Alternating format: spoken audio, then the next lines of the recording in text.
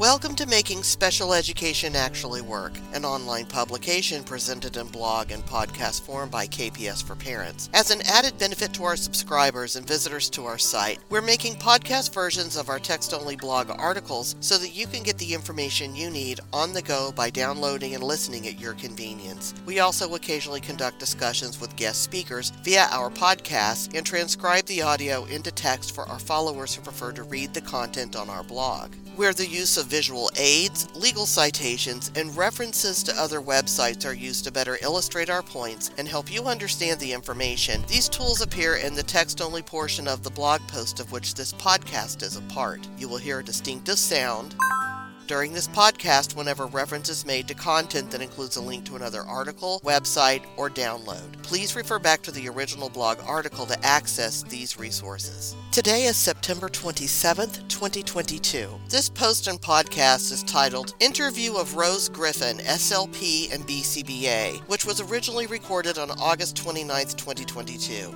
In this podcast, I interview Rose Griffin about her past work in the public education system and the work she is doing now to educate professionals and parents to support children with special needs to address their challenges at the intersection of communication and behavior. I'm here with Rose Griffin, who's a speech and language pathologist as well as a board-certified behavior analyst, correct? That's right. Yes, less than 500 of us in the world. So yeah, you're a rare species, and you're very valuable. The crossover between your disciplines is really very valuable. I have another colleague, relatively local to me, who's an OT and a BCBA. And oh, yeah, that's very rare. I probably know them. Yeah, there's not many of those at all. Yeah, and so, her whole thing is, kids, especially on the autism spectrum, have sensory integration issues, and the degree to which that interferes with behavior, or it creates sensory-seeking behaviors that interfere with learning in the school setting, or whatever the case may be. But that sensory behavior connection is where, she really knows her stuff, and it's very rare that I run into people who have, those dual disciplines and understand the connections. And I think when you and I first started communicating about doing this podcast together, my mind immediately went to functional communication because we have a lot of kids who they have the speech and language services to teach them, often in a small group or an individual one-on-one situation. Sometimes pushed into a classroom situation, but most often not in my experience. And then somehow they're supposed to generalize that to the world at large.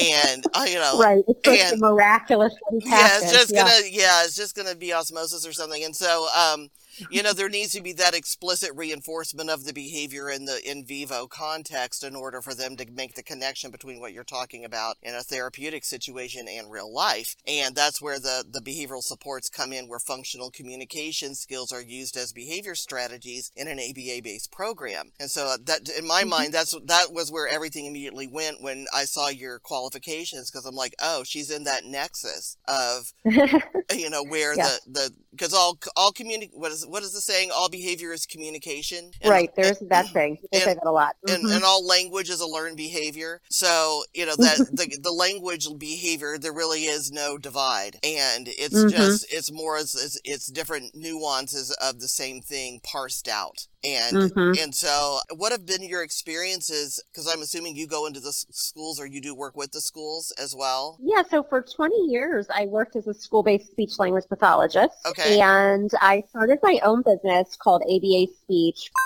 5 years ago. Okay. And I actually just decided in May to step away from the schools to focus on my business, where I offer courses, and I have a podcast called Autism Outreach, and we have products, but I still love to be in touch with the school. So it looks a little bit different now. Right. Now I'm just kind of seeing a handful of private clients. But yeah, for 20 years, I worked as a school-based SLP, and I really loved being able to provide therapy in that natural setting. And I really did a lot of push-in therapy into the classroom. And there were some students that I needed to see in my office, but, I worked in middle school, high school, so maybe I had a kid with selective mutism, or maybe I had a kid who was stuttering, or maybe the classroom was really loud and I needed to pull a student into my office to give them a break from the classroom. Right. So, but I definitely tried to push in and do like a group so I could model therapy strategies for the teacher and one-on-one staff and things like that. Yeah.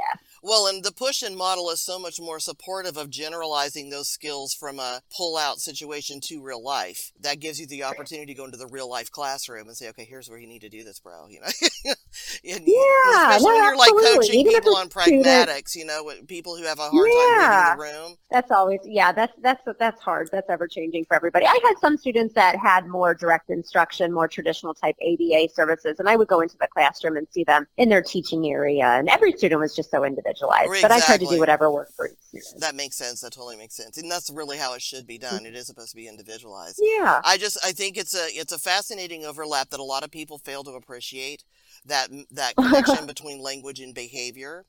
And how much, how often do we say, no hitting, use your words? And yet that connection still doesn't get made in people's minds. You know, it's like, well, after they're toddlers, that doesn't count anymore. It's like, no, it always counts. Right. That never goes away. I still say that to my own kids. Yeah, they're like, in upper elementary school, middle school. Right. Well, and I have to say, I use these skills just as much to navigate the politics of the IEP process as anything else. I'm using these same skills to deal with the adults in the situation and to try and get an IEP to say what it needs to say without ruffling feathers and without people getting their feelings hurt and taking things personally when it's about this construction of a legally binding document and not anybody's personality. And so it's having to dance around all of that. I find that I have my master's in educational psychology. I'm qualified to go in and do school-based, behavior assessments, but I don't go in as an outside assessor. I'm there as the lay advocate, and so I keep that hat on. But, I'm going in as an informed lay advocate, and I've also paralegaled all the way up to the Ninth Circuit of the Court of Appeals. So the only place I haven't gone yet is the U.S. Supreme Court. And so, I'm coming at this from both a compliance standpoint and from a science standpoint, that the law mandates the application of the peer-reviewed research to the design and delivery of special ed.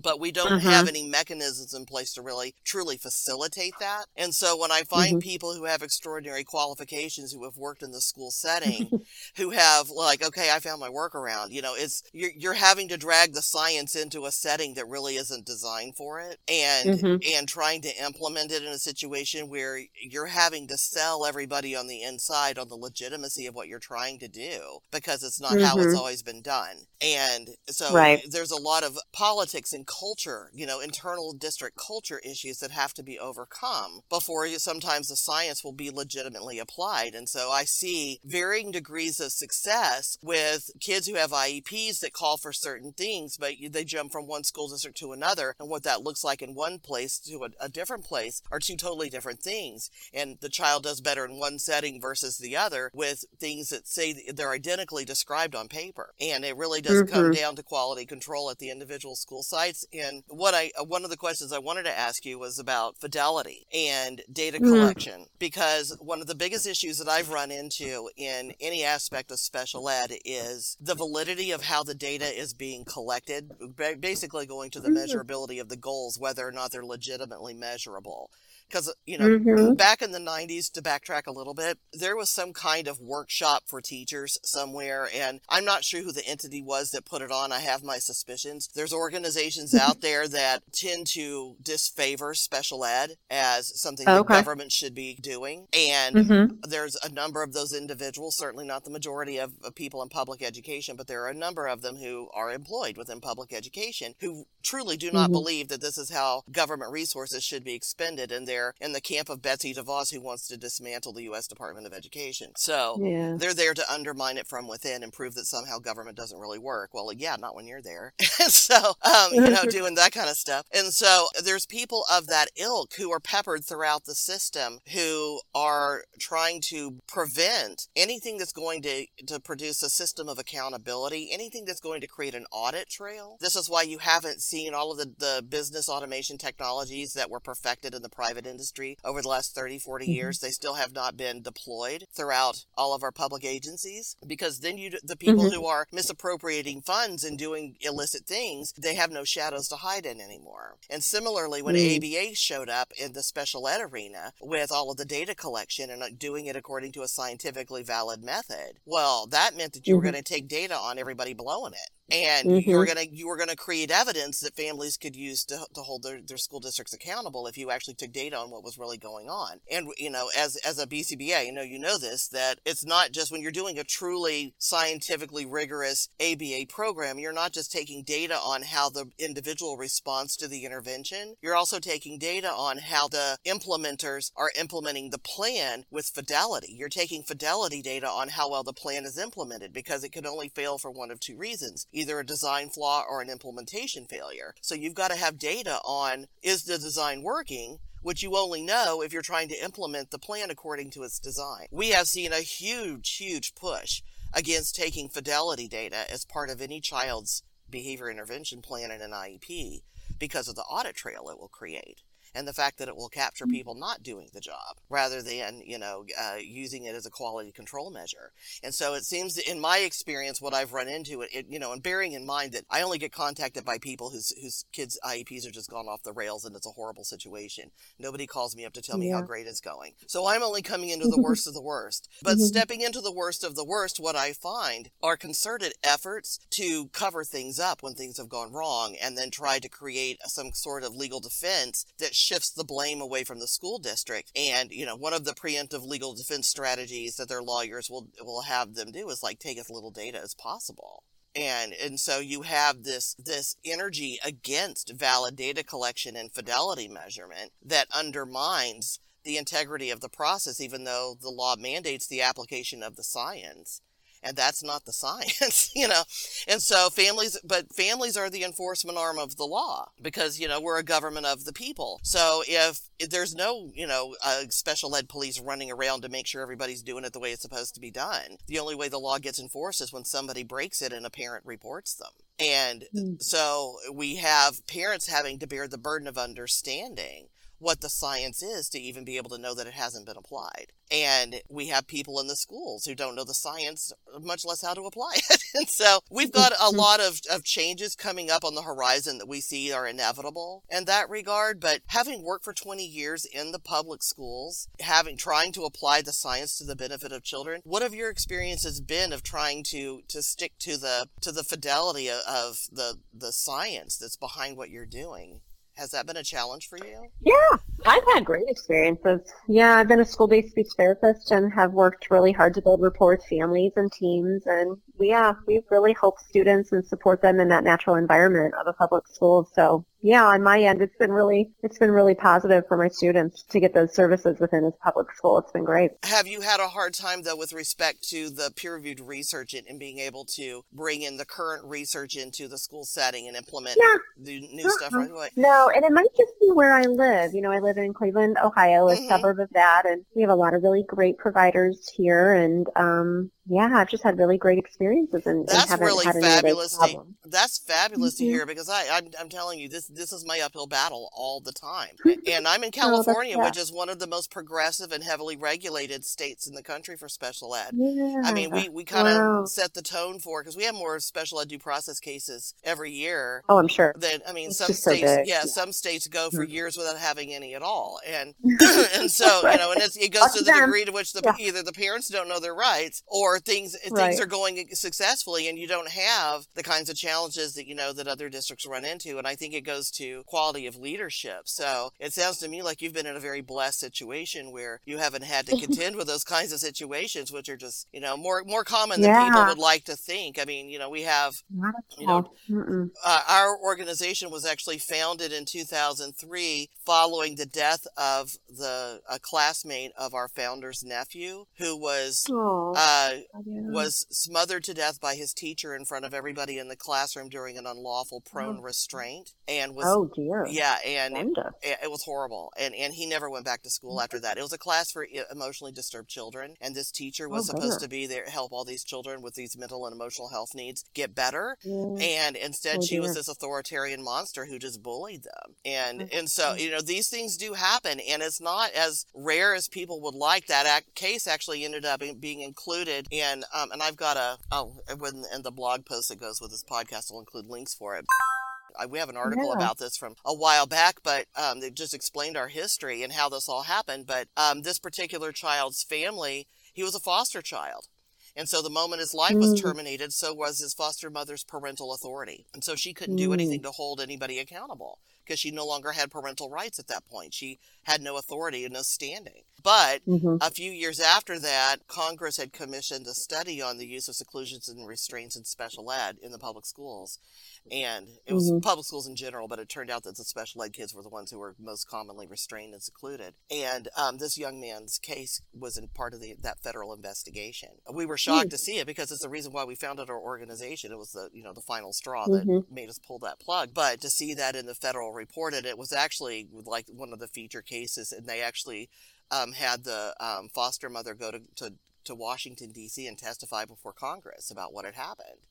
And what they determined was the teacher had never been held accountable, that she had never received any kind of negative consequence for any of this, and was able to leave the state of Texas and go to Virginia. And at the time of the hearing, when this foster mother was testifying, this teacher was only 45 minutes away running a special ed classroom in Virginia, from where Congress was hearing testimony about how she had murdered this child and got away with it. It's a failure of multiple systems, but this goes to our whole thing that special ed is really the work that we do in advocacy to address these kinds of problems is really part of a larger social justice issue, because it wasn't just the special ed system that failed. It was the foster care system. It was the criminal justice system. It was the teacher credentialing system. There was all kinds of parts of the system that broke down that allowed this to happen. And a lot of it goes to the bureaucracy and the lack of communication. And if all of these agencies were actually interconnected in a wide area network enterprise class computing environment, the way that like Walmart or Sanyo or UPS Freight or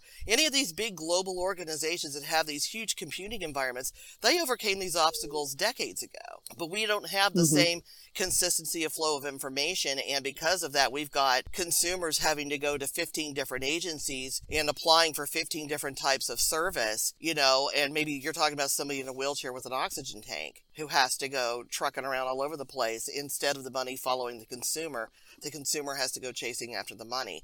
And so we've got a lot of organizational defects. When you start looking at, start talking about a plan and looking at a behavior plan versus a plan for the operation of an entity, it really isn't that remarkably different. And does this plan actually support the functions of the behaviors that, or do these behaviors support the function of the organization? Are we rewarding? Are we reinforcing the right behaviors in this organization? And so for me, I think that there's also a carryover of what you do into the organizational structure of, and the organizational cultures. I know that ABA is used very much in an industrial sense by private industry to create, positive workplace environments. And do you see a value of your profession and people in your profession, crossover between both really, of going in and doing professional development and a positive culture building and help healing the cultures of some of these environments where people are not invested in their constituents? There's a whole branch of ABA called OBM, Organizational Behavior Management, I think is what it's called. Yep.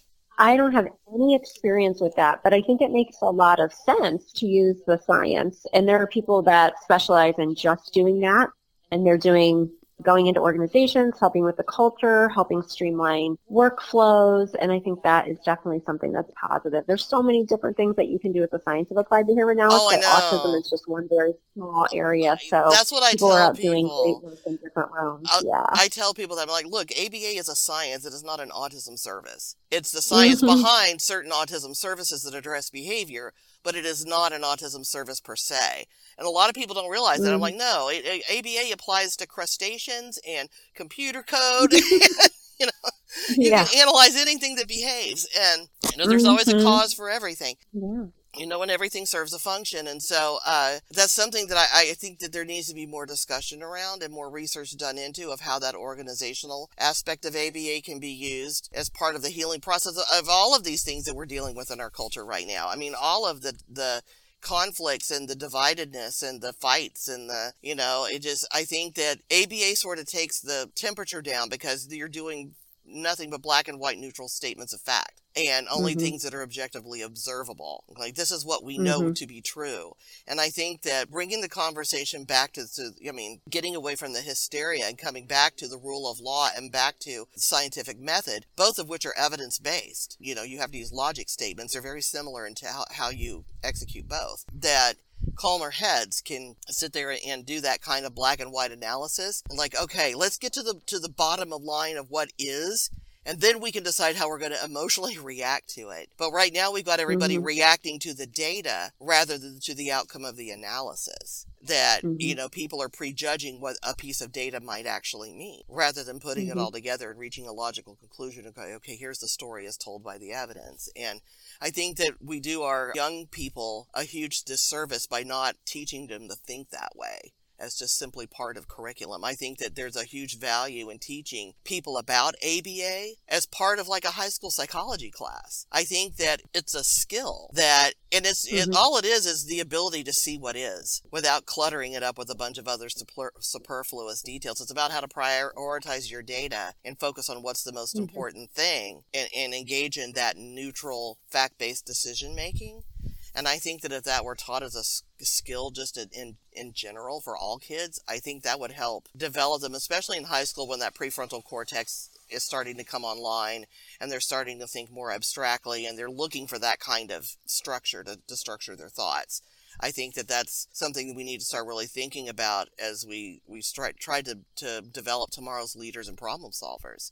That ABA just as a skill, as a science, Mm-hmm. is valuable just as much as it is to learn about the law of gravity. I think Mm-hmm. that we focus on the physical aspects and we consider the hard sciences more legit than the soft sciences.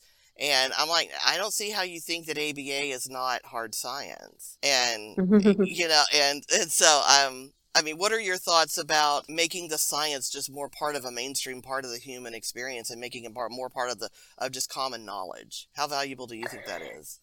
Yeah, I mean, with my business at ABA Speech, I disseminate information daily, and I don't always even say that it's ABA, but I just talk about the way that I use the science of applied behavior analysis is by helping autistic learners find their voice and increase their communication skills. And so everybody that is a BCBA definitely has the opportunity to disseminate and to share how they're using the science to help support students or whatever facet they are included in. So I think that being able to share that is important, and that's what I do through my online business. So it's important to me to share that. Yeah, I think the more that the folks I work with understand the science that's being applied to their kids, the more comfortable they are with it. And it logically makes sense to them. And I have moms who are like goddesses of coming up with goals and how to track the data and how, which method of, I'm going to do DRI or DRA. And I'm like, okay. and, they're like, honorary BCBAs after a while. And it's because all it really does is measure what already is. It's not like you made up something new. You're just it's a way of documenting what's happening in the environment and then what to make of that data once you've collected it. So it's not like you're making something new out of what is, or, inventing a new chemical or something. It's looking at, okay, here's what's going on in this actual real world environment, and then to the degree that language plays into it, which is always, usually part of it. So to circle back around to the school and the speech and language and the ABA overlaps, do you find that it is more efficient for you to be able to wear both of those hats? Or do you find that it can be equally effective to have a team where you've got a BCBA and a speech and language pathologist working together? I mean, how do you see, all the different ways to still come up with the same information that a team might need with respect to behavior and communication? Yeah, in a school setting, you're typically going to have one person that's a speech therapist and one person that's a BCBA, and they can work collaboratively together with the student, the family, the teacher.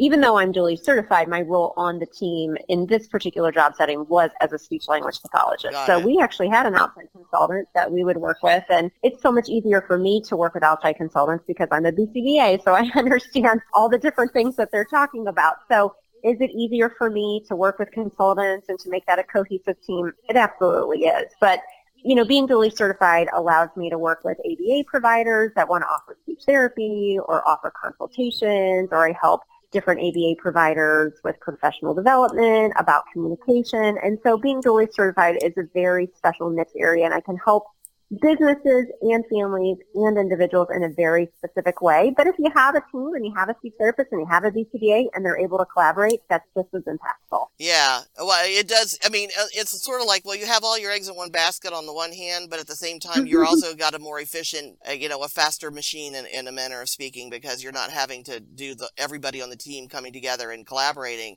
It's all in one brain, and it can just, there it is. So, I mean, I totally get that. And I mean, I'm in a similar situation in that I'm in the nexus between the legal side of it as a paralegal and a lay advocate, but also coming from the scientific side of it with my master's in educational psychology and all the work that I've done in that regard. And so I'm straddling that nexus between where normally you would have to have an attorney who brings in an expert to tell them the science part of it. So you've got the expert who knows the science and you've got the lawyer who knows the law, but sometimes there's things they miss because they're talking apples and oranges and they don't and it's not quite the same, because I think the connection between speech and language pathology and behavior is like way closer. I mean, it's really just, two sides of the same coin. Whereas what I'm doing, I'm really having to straddle two different universes and trying to get these people to understand each other's professional lingo. Because, the educators have their jargon and the lawyers have their jargon. And a lawyer may be able to identify that, a timeline was violated. Or, well, this kid's nonverbal and you didn't do a speech and language assessment at all. How is this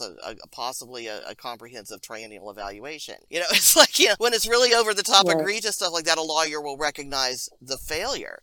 But when you're talking about, well, this child has the potential to make X amount of growth in reading ability over the next year, but you're not targeting an outcome that's that aggressive. You're lowballing this kid on his IEP goals. A lawyer's not going to look at an IEP and be able to recognize that. You've got to have somebody who is an expert in the data and the assessment stuff to be able to look at, okay, well, what did the assessment data say about this child's capacity to learn? And how, and where their baselines were at the time everything was written, and how aggressive is this goal relative to their baselines based on what we know about their capacity to learn. So you've got a scientific analysis that has to happen that the lawyer's not going to be able to do. But then you have educators who come into it and don't know the legal side of it. And so they'll see that discrepancy, but they don't know how to advocate for the right thing. And a lot of times if they're going to a school district administrator who doesn't know that either, they'll just, I guess that's just the way it is. It doesn't occur to them that there's something that can be done or that the law requires more. And they, and it comes down to professional development. It's not because anybody has ill intent. It's not because somebody's trying to hurt a kid.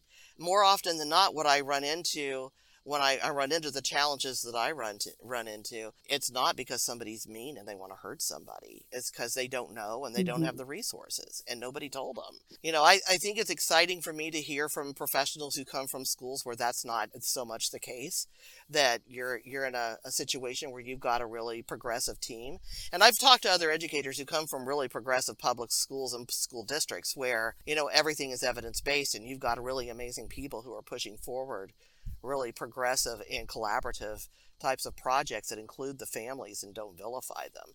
But you still got some really weird old cronyistic boss hog Roscoe Coltrane kind of stuff going on down there too. And so it's a mix, it's a mixed bag. And I think that where you are has a lot to do with it. So it's exciting to hear. And you said you're in Ohio. Yep, I'm in Ohio. So yeah, I've had really positive experiences. It's been really wonderful. I was sad to step away from the schools after 20 years, but my business has grown so much at ABA Speech that, it's just what I needed to do. So, well, and that's exciting to hear too, because, all growth is just part of life. You have to grow and evolve into something else. And whatever skills you acquire in one situation and the benefit you serve to people while you were there just equips you to serve other people in a different kind of way, better, stronger, and so it sounds like that's what you're doing. So with your practice now, you're mostly working with private families and then consulting with organizations? Yeah, so I divide my time. My podcast, Autism Outreach, is a big part of what I do. Yesterday I batched 3 episodes, and so we have monetized my podcast, and so we offer it for continuing education units geared towards speech language pathologists. Nice. And then I do some therapy. I see a couple clients privately, and then I do some telehealth. I'm actually licensed in Washington State. Nice. And so I act in the capacity of helping ABA centers sometimes provide speech therapy, and then sometimes I just do consultations for complex communication cases. And I do a lot of presenting. I do a lot of speaking about working on autism and communication and how to help students at various levels along their communication journey. And we offer courses. That's the biggest thing that we do is we offer courses about autism that are geared towards professionals and parents that are a little familiar with the science of applied behavior analysis would probably be the best way to describe it. And we've just had a great chance and opportunity to be able to reach people through our courses. That's been really something that's been very rewarding. That speaks to the concern I was having before about, just how difficult it is to get the science pushed into the schools. So people who are doing the kind of work that you're doing and being able to reach through them through the internet and nonetheless get the information out to these people so they have access. I think that is so critically important, and that's going to be such a huge part of what makes things better is people like you doing the kind of work that you're doing because you found a workaround. It's like, okay, well, maybe I'm not going to go down to the local school district and hold a workshop today, but I don't have to. I can do it myself and put it out there and people can get their continuing ed units and then, Bob's your uncle, there it is. And so I think that's so very encouraging. That because our courses are offered for speech language pathologists for their CEUs, also for board certified behavior analysts. They're called ACEUs. And then also we do general certificates for teachers and parents. And that's been really great. So it's really just a mix of I do live presentations, but then I also have these courses that are usually on Evergreen.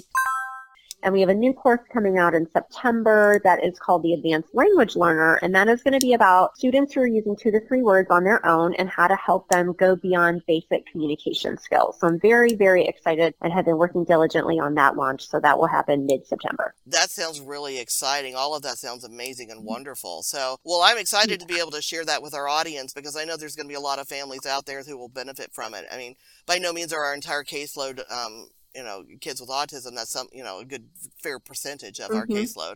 Yeah. But, and they're not the only kids who would benefit from something like that either. That I have lots of kids with other types of issues that would really speak to their needs as well. And that knowledge being out there for the professionals in their lives as well as their parents. The parent education piece is really important.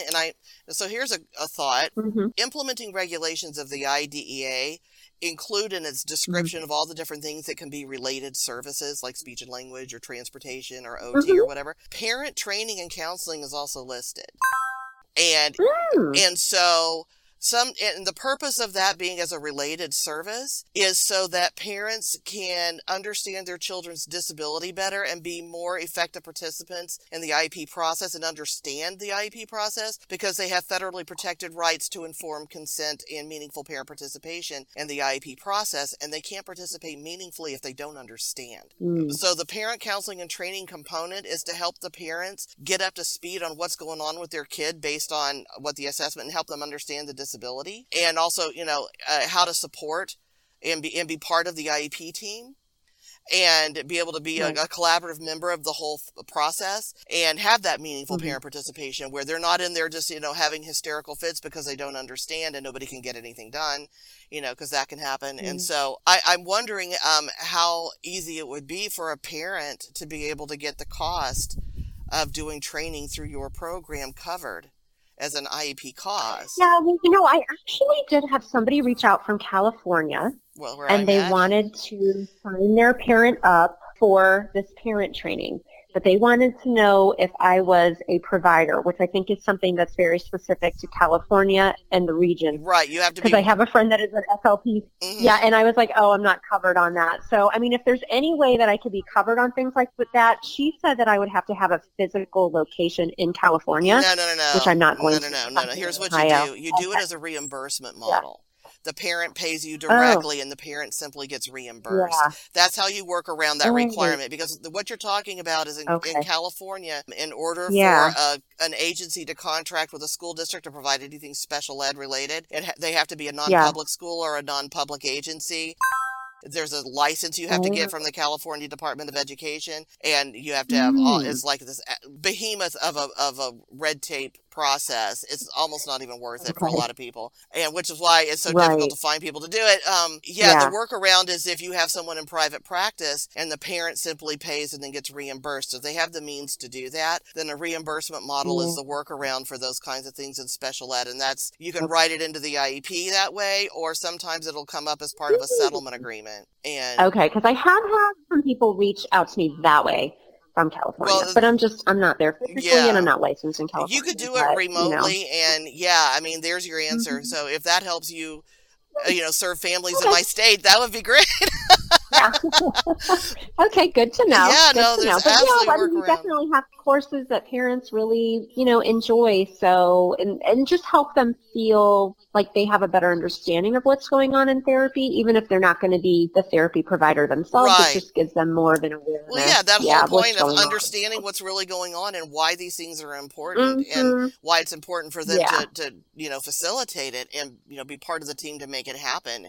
I would say to any parents who may have already paid for your services, especially if it's been within the last year or two, and a lot of people coming off the pandemic have had to go out and privately fund a lot of stuff that they would have otherwise expected to have to do, that they might want to save those receipts and their proofs of payment. And if they are in any kind of dispute with their school districts trying to get services that they've otherwise had to get from you, that if they've paid out of pocket for that could be a reimbursable expense. And if they are going down that route, they do have an attorney or someone helping them with that process to have that person look at the situation, the facts of their case, and how much they've had to spend on that to see if it's recoverable. Because, in a lot of instances, I would think that not just the speech and language or the ABA or any of that stuff you're doing, but also the parent training could be a recoverable expense because of that provision under the IDEA that provides for parent training and counseling. So just something to keep in mind. It could get written into a kid's IEP, and then, if it's not California, the district could potentially contract with you directly. Yeah, because we're regulated. We're so regulated.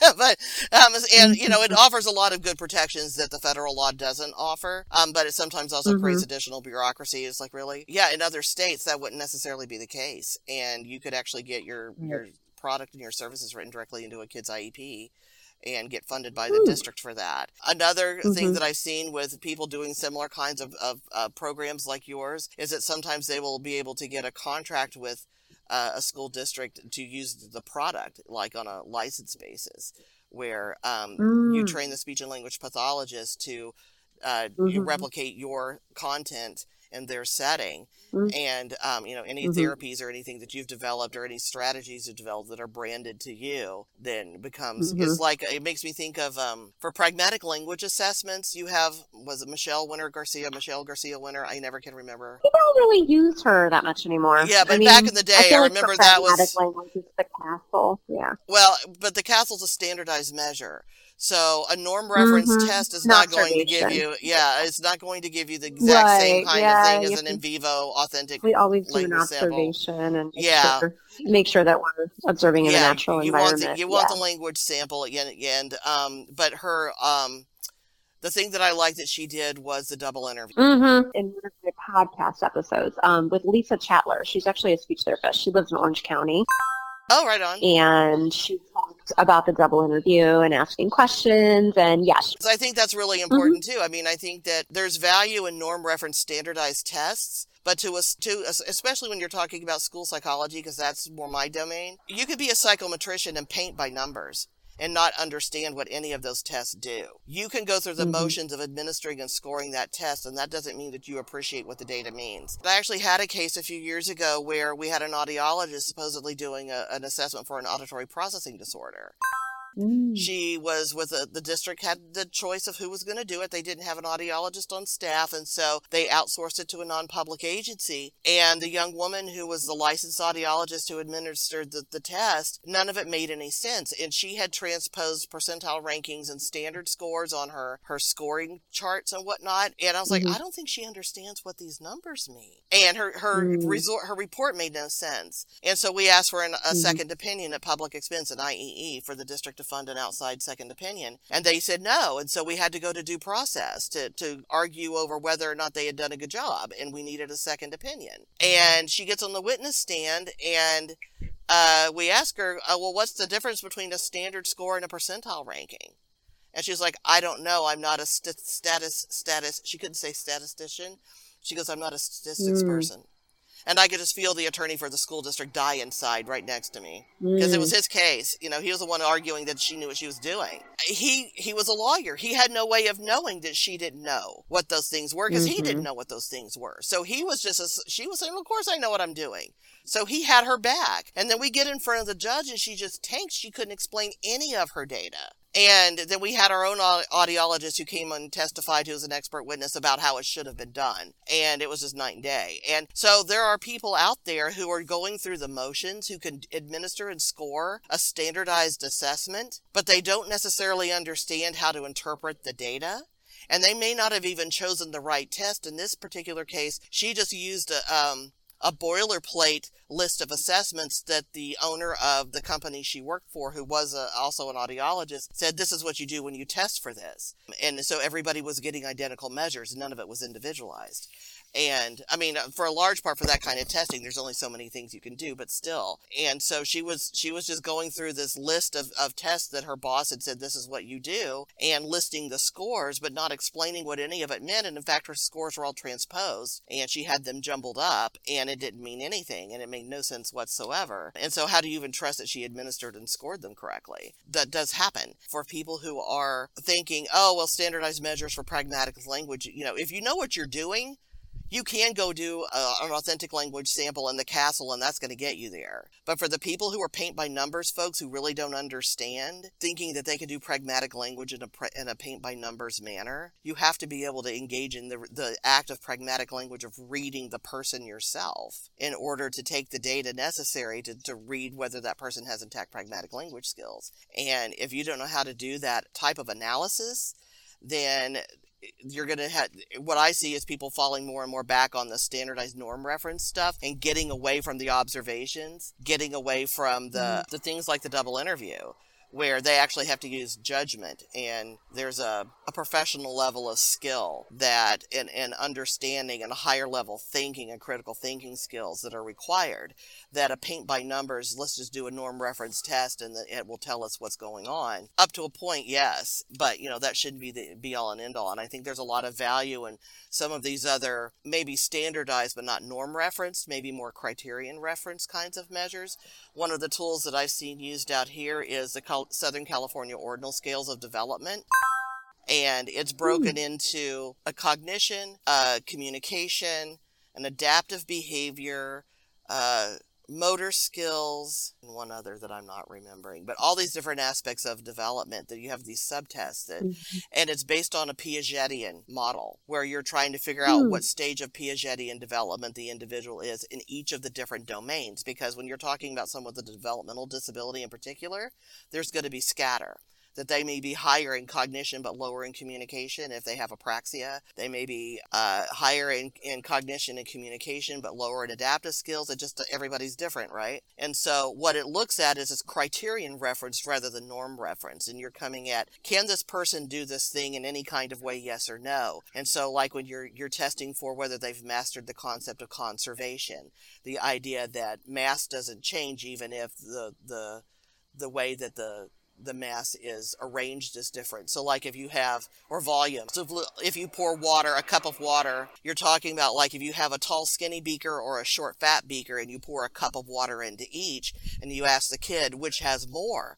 Well, neither, because it's both a cup of water. But a kid who has not mastered conservation is going to say the tall skinny one has more water because it goes up higher. And the short fat beaker has less because it's shorter relative to it. So they're only looking at it from one dimension. And someone who's mastered conservation knows it's still the same amount of water. Or you take like a ball of clay and you roll it out into a snake and you say, is it still the same amount of clay or is it more or less? And a kid who hasn't mastered conservation will say it's more because it's longer. But the kid who has will say it's the same amount, I just change its shape. And so when you're doing things like that, sometimes what can happen is when you're talking about doing those kinds of things, sometimes the example in the test, in the ordinal scales will say, you know, here are some ways you can test for this. But it doesn't obligate you to do it exactly that way, the way a norm reference test would, where you've got to administer and score it exactly the same way for everybody. Well, the scoring is the same, but administration is not the same in a criterion reference, because you're trying to get to whether the kid has the skill or not how they display it.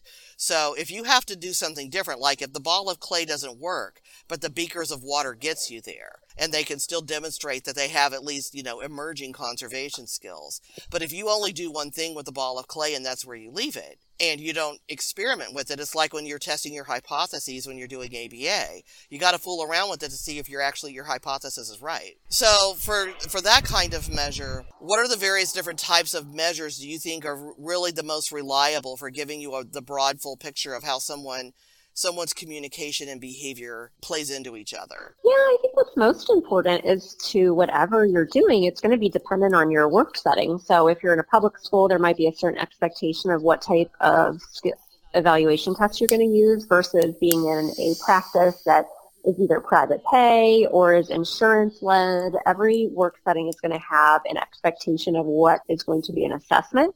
But I think what's most important with an assessment is to make sure that you talk to the student, you talk to the family, and that you observe the student in different settings. So observing the student in a classroom lesson, observing the student in a less structured environment like gym or recess or lunch to try to get a snapshot of the student's skills. But I really think assessment is an ongoing process, and that every time that you see a student and you work with a student, you're going to be assessing how is the student doing? Are they generalizing their skills?